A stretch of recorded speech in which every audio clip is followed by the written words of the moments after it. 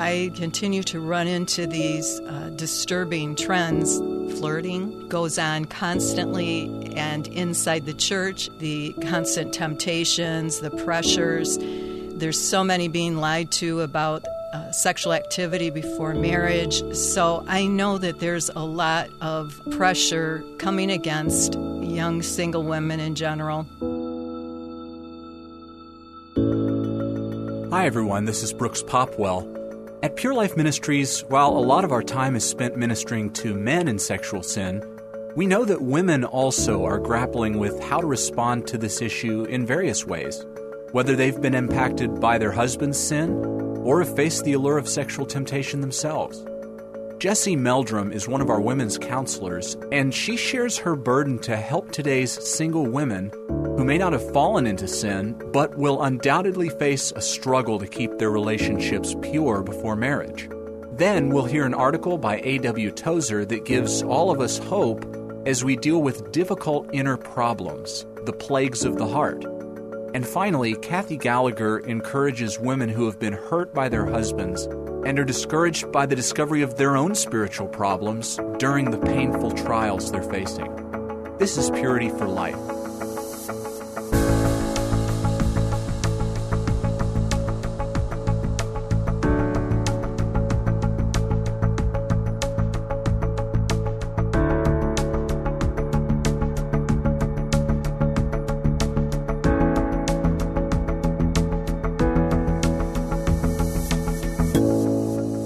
Jessie, we're talking to women particularly today, as you know, and I know your desire, particularly as far as helping women with the sexual sin issue, is to help these women before they would get involved in any kind of sexual sin. So I wanted to start by asking you, in your experience as a counselor, what is the need you've seen as far as single women and the issue of purity?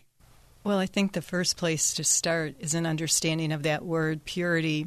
When I think of pure, my mind automatically goes to the Sermon on the Mount, Matthew 5:8, where Jesus says, "Blessed are the pure, for they shall see God."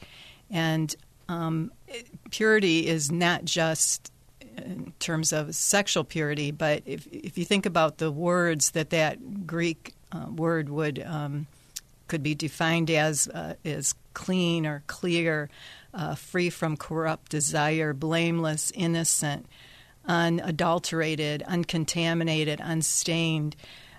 This goes deeper than just one issue of purity, but it goes to really even the motives of the heart, that our hearts would be clean before the Lord.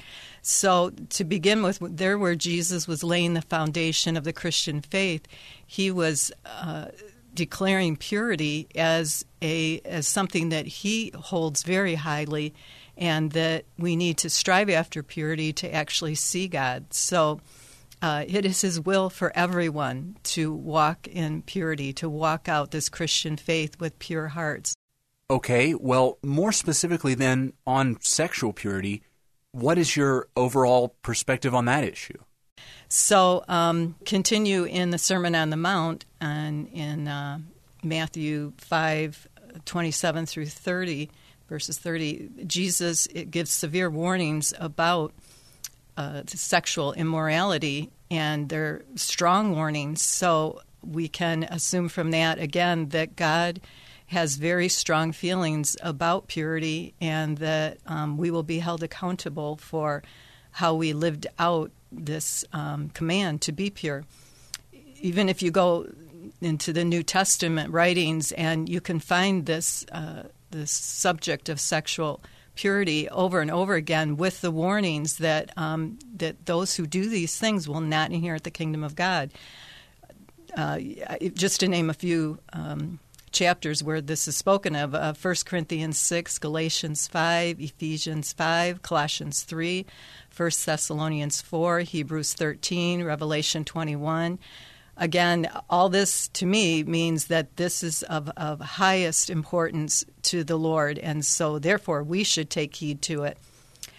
The thing I think is most important, whether it's for these single women or any of us, is that our eternal soul is the most precious thing we own.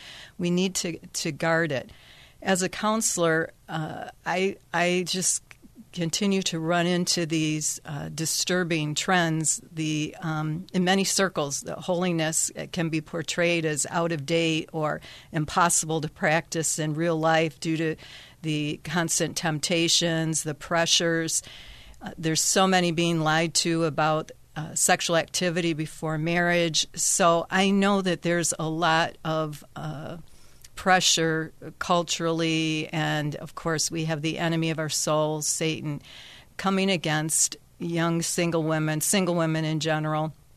And I guess I would just want to remind women that the Lord still has promised us a way of escape.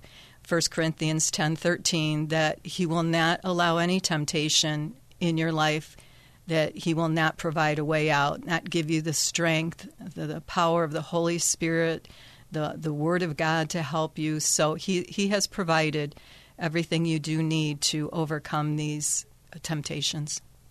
You know, I think one phrase you've used to me as we've talked about this is that you feel women are to be guardians of their purity. Can you explain to me a little more what you have in mind when you're saying that and why you feel that that is important? Sure. Let me just do this with giving the scenario of a couple that are engaged to be married. The young woman in this relationship is, I would say, stronger in the area of sexual purity than the man. I believe that God has put something within the heart of women to want to guard their purity.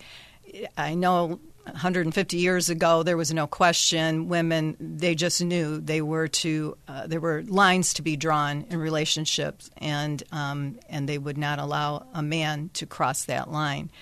So I know that we have been influenced by our culture now, and women have been exposed to a lot more of the immorality in our world. However, I believe that still exists, that desire to be pure still exists in women. And so if I were counseling a couple and individually counseling this young woman that was engaged, I would warn her strongly about the temptations that come during that time of engagement, that they're going to be tempted. So I would put it on her that if anything crosses a line, and I'm saying not just it crosses to the point of a sexual act, but I'm saying any inappropriate touching, anything that would fall under that area of impurity, I would tell the young woman, if it crosses a line, it is your fault. God put this in you, and you have to guard this purity, this desire He put in your heart to be a pure, holy virgin on the day of your wedding. So, and I know that's kind of out there right now for this culture, but I believe it can be done, and I know from personal experience, I know it can be done. Well, I know you're speaking primarily to women today, but obviously purity is not just a one-sided thing. Is there anything you wanted to add to the men as far as what is their part to play in this discussion? The other side of this for young men that might be listening, single men who might be listening, is I would hope in the premarital counseling, you would be counseling with a man that would tell you, you are desiring to be the priest of your home. You soon will be. Therefore, you need to begin now with being the priest by protecting your wife, even from yourself, from pressuring her to do things. So the right thing for you to do is to love your to-be wife as Christ loved the church, is you should love her more than you love yourself and your own urges and desires. So anyway, I would hope that the couple would be counseled both ways. But again, as a woman, I would counsel a young woman, you need to guard it. I would say there's, in this area, God has put a strength in you that you need to be the one. There's this monstrous sex drive in this man that you're engaged to, and so where he is weak, you need to be strong. And, of course, it's the Lord that will make you strong in that area. You know, I think it's really great that you're speaking so honestly in this way. I mean, it takes someone like you who's been there, who's talked to these women, and, you know, it's kind of a bold way you're speaking about this issue. I mean, you're showing us clearly that here's what the Word of God says, and it hasn't changed. So I was wondering if you could maybe comment a little more on just the biblical viewpoint toward this issue. The biblical idea of purity is before marriage. We can see at Matthew 19:5 that two would come together and become one flesh only under the marriage covenant. Before marriage, this sexual touching or any kind of sexual activity is rebellion. It's sinful. After marriage, it is blessed by God. We have to do it the way God told us to do. Otherwise, we are in disobedience. We are in rebellion. And let me just add this too, that for those who feel like this is just a heavy burden to have to curb our natural desires for each other, in 1 John 5, we're told that the Lord's commands are not burdensome. And I would say that when you love Jesus with all your heart, when you have this hunger for God, the desire for Him, it will create a desire for holiness. And that is really what will guard you from giving over to sin of any kind. Psalm 24, one of my favorites, says, "Who will ascend the hill of the Lord? Who will stand in His holy place? He who has clean hands and a pure heart." If your desire is first and foremost for the Lord, to be pure before Him, this hunger that drives you to say no to sin of any sort, that's what really will protect your heart in these temptations and any other. Jessie, I just want to interject a question here and ask, is there anything you would want to say in the midst of all this about the subject of women who have suffered sexual abuse of some kind? I do want to add, Brooks, that women are not to take blame for unwanted sexual experiences. And we know, obviously, we've heard much on it lately, how that happens in our culture. Women who have suffered incest, rape, anything that has been unwanted, these women are not to blame, and they should not take the guilt and the self-condemnation on themselves. The perpetrator, especially as a child, if any unwanted sexual experience happened to you, the perpetrator was the adult, and that person is to blame, not the child. Also, young women can find themselves in bad situations that they not of their own making, that they didn't create, and some very horrible things can have happened to women.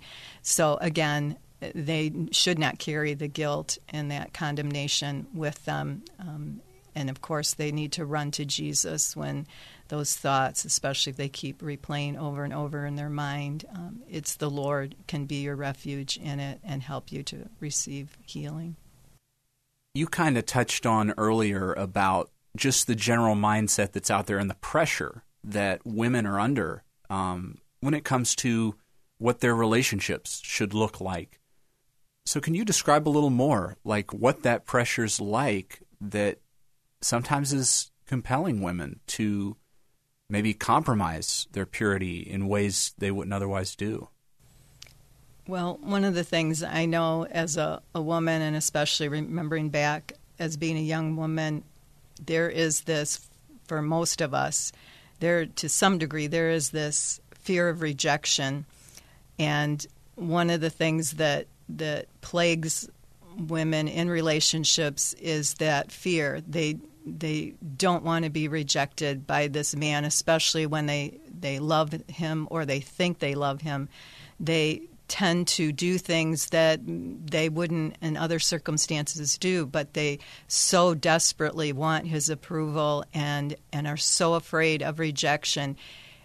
There's this pressure for young women that you don't have real value unless you have a boyfriend, you have a man in your life.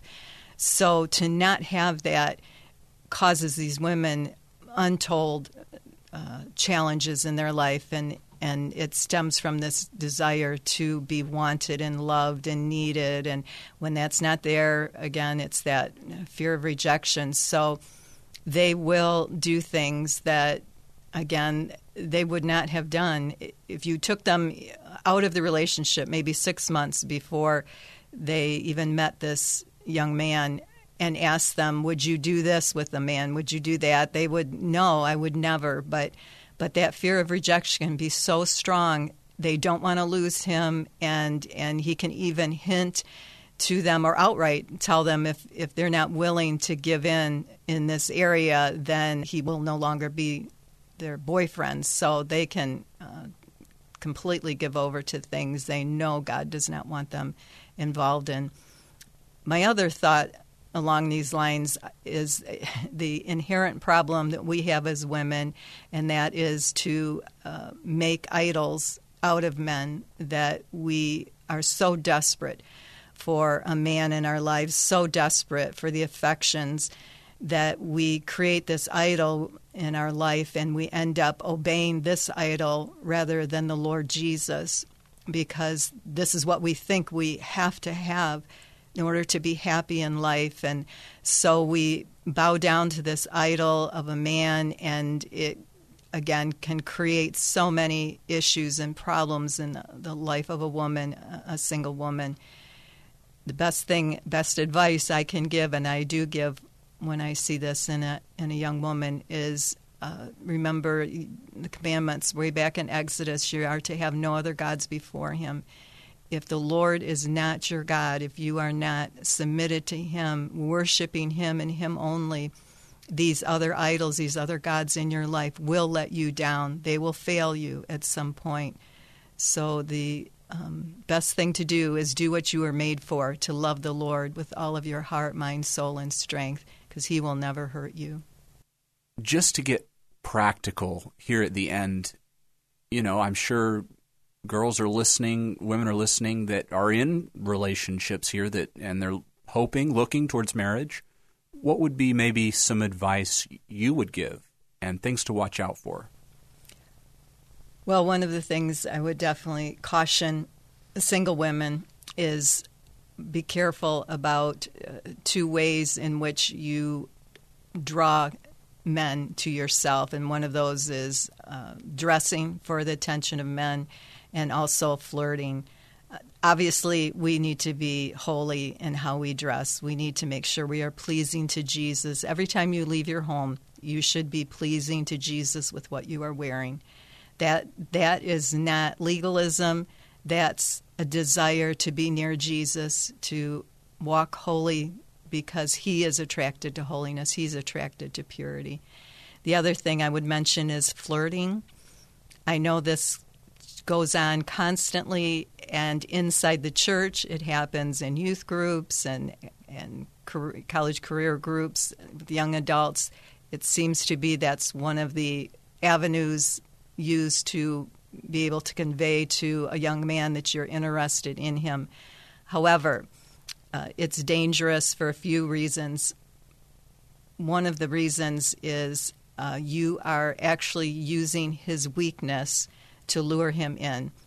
I'd like to just mention scripture in 1 Thessalonians 4, 3 through 7. It starts out talking about the will of God being to abstain from sexual immorality, and that we should know how to possess our own vessels in honor and not in the passion of lust. Then this is verse 6 I really want to zero in on, that no one should take advantage of and defraud his brother in this matter, because the Lord is the avenger of all such, as we also forewarned you and testified. For God did not call us to uncleanness, but in holiness. Girls, when you flirt, when you dress to attract a young man, you are taking advantage of, again, this very strong sex drive that's in a man. You are being the predator, if I can use that strong a word, but you have found his weakness, and in essence, you are exploiting it to get him. This is not pleasing to the Lord. And I guess really I don't even have to say any more after that, because if you want to please God with your life, if you want to walk in purity and holiness, you're not going to be hurting your brother, taking advantage of your brother, of his weakness. All right. Now, again, as a guy, I have to ask you, could you say anything as far as to men from that same perspective? How what you're doing impacts and possibly harms the other person? Single men, you can also do this, obviously, to young women. You can take advantage of their weakness of being wanted and desired and loved. So Paul is giving us a warning here in 1 Thessalonians about being concerned about the accountability that we will have to give to God in regards to taking advantage of another's weakness.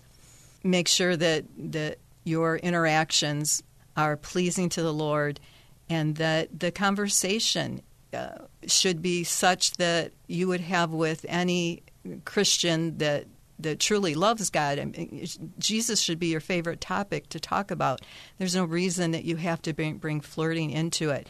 And I'll say for you young women who are looking for a godly man, if you have to draw him in with flirting, with dressing in a certain way, that is not a godly man. He is looking for someone who is a godly woman. And so what else is going to bring you together than sharing Jesus with each other, your desires to live a godly life and to serve him with your whole life? That is the kind of conversation that you want to have with the man that you want to marry. Well, you've presented a lot of things to think about here, and I know, unfortunately, not everybody can say that they have kept themselves pure. What would you advise somebody who is approaching this topic and knows that there has been failures there? Where do they go from that point? More than once, I have counseled young women who said to me, I wish I could go back to this point in time, or I wish I could be a child again. It is very hard to come to the realization of losing your purity and realizing that it's not something you can ever recover, have back again. However, we have such wonderful promises from the Lord, and He is so compassionate towards those who have sinned, who have broken His heart over and over again. He still has mercy. I'm thinking of a verse I love in Isaiah 55, and it's verse 7. It talks about that the wicked would forsake their way, that the Lord, He would have mercy, and He will abundantly pardon.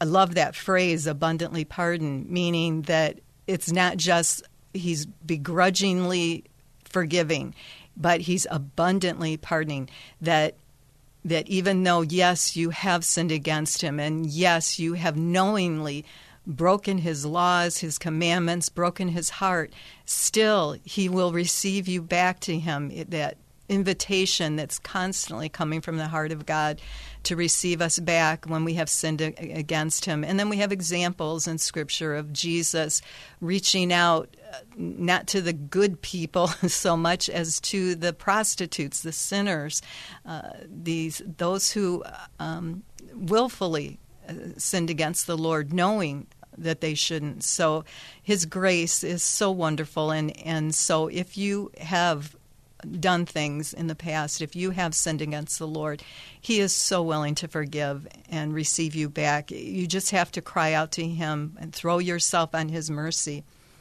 Of course, when we're talking repentance, which is what we're talking about, it means a change of heart and a change of life. So when we truly repent, we can't go back and do the same things we did. We have to ask the Lord for His help, for His strength to walk holy, to in every area of our life, to desire to be pleasing to Him. And and that we would not continue to give over to sexual sin of any kind. So that's how we can know that true repentance has happened, that there's truly godly sorrow and not worldly sorrow, that we are willing to stop what we are doing to begin something new. And then we have that promise from the Lord in Psalm, I think it's 103, that as far as the east is from the west, so far has He removed our transgressions from us. He is more than willing to forgive, and His arms are wide open to the repentant sinner at any time. We would call out to Him in repentance, and then we can expect times of refreshing from the Lord. One of the foundational truths of God's Word as it relates to counseling, and something we have to constantly repeat here at Pure Life, is that the source of all our problems is inside of us, in our hearts. And while that reality can seem very painful to admit, it's the starting point for real transformation and freedom. A.W. Tozer, a noted American pastor and author of the last century, was a man who truly walked with God, and he shared profound insights about the spiritual life through his writings.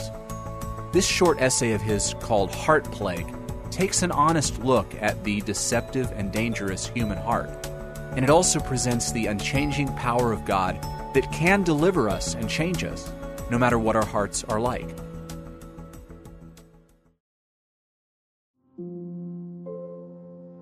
The plague of the heart is more dangerous than Satan. Satan can only destroy that which has the plague in it. He cannot harm a man without the plague. If a man has a plague in his heart, that's Satan's invitation.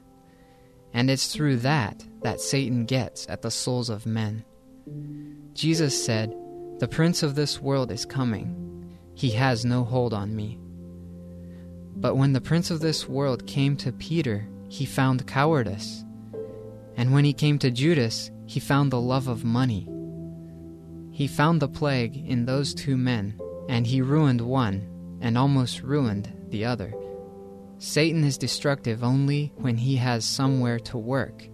And the strange accompaniment of this plague of the heart is that hardly anyone will admit its presence. Few are willing to admit that there's any plague there because it carries shame and fear. But there is no help possible until we know. That is, until the Holy Spirit has made it plain. Nobody goes to the blood for cleansing until he knows that he is ill, that he is unclean, that he has a plague. The terrible thing about the plague of the heart is that you can't get to it. No surgeon can cut it away. No psychologist can probe it. It goes deep into the nature, and you can't get at it. Nobody can help you, and you can't help yourself. It lies there, incubating. Maybe it isn't very large yet, but it's growing, hatching, developing, getting into the bloodstream, into the life. But the danger is that we don't know we have this plague. It's like a panther. It has protective coloration, and it can sneak up on you. It can take over unsuspected. It can lay its deadly eggs under the leaves of the Garden of Eden, and there it can incubate, and suddenly it appears and spreads and bursts out into the open, into ruinous conduct and habits, like the plague of lust. A man can work hard and sweat out in a ministry and never know that there lies in his heart undetected, uncorrected, and unpurified the plague of lust. And the next day, it may be all in the papers. There is pride that lies in the human breast, and we don't know it's there. But it lies there and incubates. I meet a lot of people who are resentful. Then there are secret sins. Then there are hidden grudges. And there is envy. There's no help possible except God and God alone. Only God can stop a plague. Nobody else can. The old writers called it the cleansing of the forgiving love of God. I like that expression. They also talked about the restoration of moral innocence. You know you have sinned, but you've been so completely cleansed that you feel as if you haven't. You know you have, and you're penitent, but the cleansing is so complete that it leaves you like a child again, innocent by the forgiving love of God and the cleansing of the blood. God can heal the plague. He heals it by blood and by fire. There is a word that has been lost from our Christian vocabulary. It's the word purgation, or the word purge. We don't use it anymore. We invite people to the altar to get something, but we forget that what they ought most to receive is purgation, a purging, a cleansing. Jesus Christ purges and cleanses and takes the plague spot out. I don't know what to call this doctrine I'm preaching. I only know that there is blood and fire, and that it will take the impurity out and make you clean and keep you clean, so that you'll not be in danger of having an incubation of iniquity in your spirit that'll break out on you. Call it what you will and classify yourself where you will doctrinally on this subject. There is such a thing as a victorious life. What we need is a refining fire to fall on our hearts to kill the plague. Some people have coddled the plague spot and made a pet out of it. Men have euphemized it, fixed it up with a euphonious name so that it doesn't sound the way it used to. We may rename things, but they're the same old plagues. What we need is cleansing. I know what God can do for a man. I had a temper so bad that one time I got so mad it made me sick. I went to bed in illness. I've seen my father get so mad that he would pull a horse back on her haunches until the bit made her mouth bleed. I've seen my father lose his temper and get so angry he would grab a shovel and beat the wheelbarrow in insane anger. I had that same thing, a temper that would leap and go. The precious blood of Jesus and the fire of the Holy Spirit has made me unlike my father, though I grew up to be like him. God can deliver you from evil habits and evil tendencies and tempers. Francis Ridley Havergal said the following, quote, "This experience came to me when I arrived at the place where I knew in my heart that when the Holy Spirit said, 'The blood of Jesus Christ cleanses from all sin,' he meant from all sin."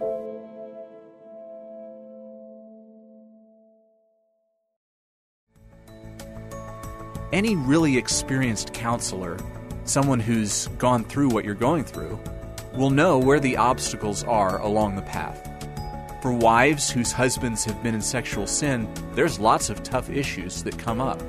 The pain of the betrayal may seem like the most obvious thing a wife would face, but Kathy Gallagher, our ministry's co-founder, knows it will be a challenge for a wife to relate to God in the midst of her trials. Kathy discusses a letter she received where a wife related how hard it was to move forward spiritually once she began to see what she was really like inside. Kathy, let's talk now about a letter you wrote to Karen. Karen had written to you and was questioning her walk with God because of the way she was treating her husband. In this letter, it seems like what she's wondering is just how can she have a relationship with the Lord? How can she worship the Lord when she's seeing this evil that is inside her?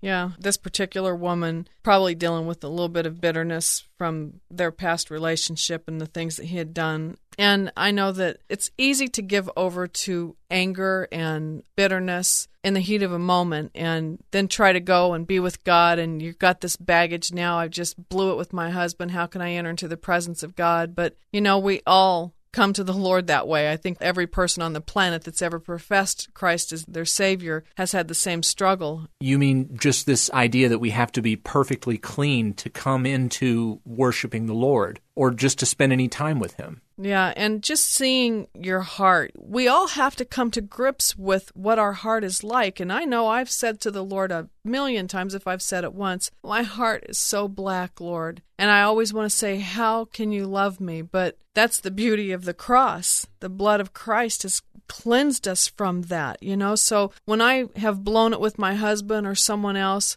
I can come to the Lord, not in a presumptuous spirit, but in humility, ask for forgiveness, and know I've been forgiven. I don't have to clean myself up. I don't have to do 90 hours of penance before I can enter into the throne room of God. I can come just as I am, and I'm forgiven, and I can move on. And a lot of these women that I deal with, so many of them, they're so sincere. They really want to do the right thing, and they see their failures. They see their mistakes. They see how they've maybe with their mouth condemned their husbands or just treated them badly, and they just drag themselves into God's throne room. But I want to encourage these women who are really sincere, who are walking with Jesus, trying to do the right thing. God does see, and He knows what they're going through, and He forgives us when we fail. He doesn't hold it against us. That's what we're like. That's how we are. And I think that's why we struggle so much with God, is we sometimes think He's like we are, but He's nothing like us. Well, as we talk further about all this, can you comment on gratitude and how being grateful for what God's done in our lives can help a person overcome that sense of condemnation? Yeah, we regularly have people that we're counseling with make gratitude lists, because if your heart is full of gratitude, it won't be full of bitterness. It transcends all the other things that lodge themselves in our hearts. In your response to Karen, you talked about how important your quiet times with the Lord were in overcoming bitterness in your own heart. I wonder if you could elaborate some about that quiet time and maybe give some practical advice about what that practice looks like. Well, it's just absolutely the answer to any sin, any bitterness, anger, fear, all of those things that I struggled with myself. I found in my prayer time, my walk with Jesus, to be everything I needed. God would give me what I needed, and worship was particularly important to me to overcome just all the stuff that wives have to deal with that have been hurt by their husbands. I think the most important thing that I could communicate to women, it's not that you show up for a prayer time, an obligatory period where you're sitting before God. Rather, you are coming into a quiet, secluded, secret place where you and the Most High will have communion. And that's what it was for me. It was a time when I could get away from the world, get away from myself, get away from all the stuff that I had to deal with, and I was closed in with my Maker. It just became a molding time, really, where the potter would get me up on the table and start spinning that wheel, and he was doing things in me. Sometimes it was painful, sometimes it was glorious, but God could shape me, and God could mold me, and God could change my mind, and God could transform me, and He could give me His thoughts and take away my thoughts that were so often so earthly and so carnal. You know, Kathy, I'm guessing it must be important, particularly for those women who are dealing with condemnation like this, to know that the Lord really desires to have that intimate time with them. That's right. He does, and nothing should stop us from coming to God. He does not expect us to come clean. He expects us to come so He can clean us up, and we don't have to have it all together. We have to come in a humble spirit, and we have to come reverentially and in a repentant heart, but God is the one who changes us and eradicates that condemnation from our hearts.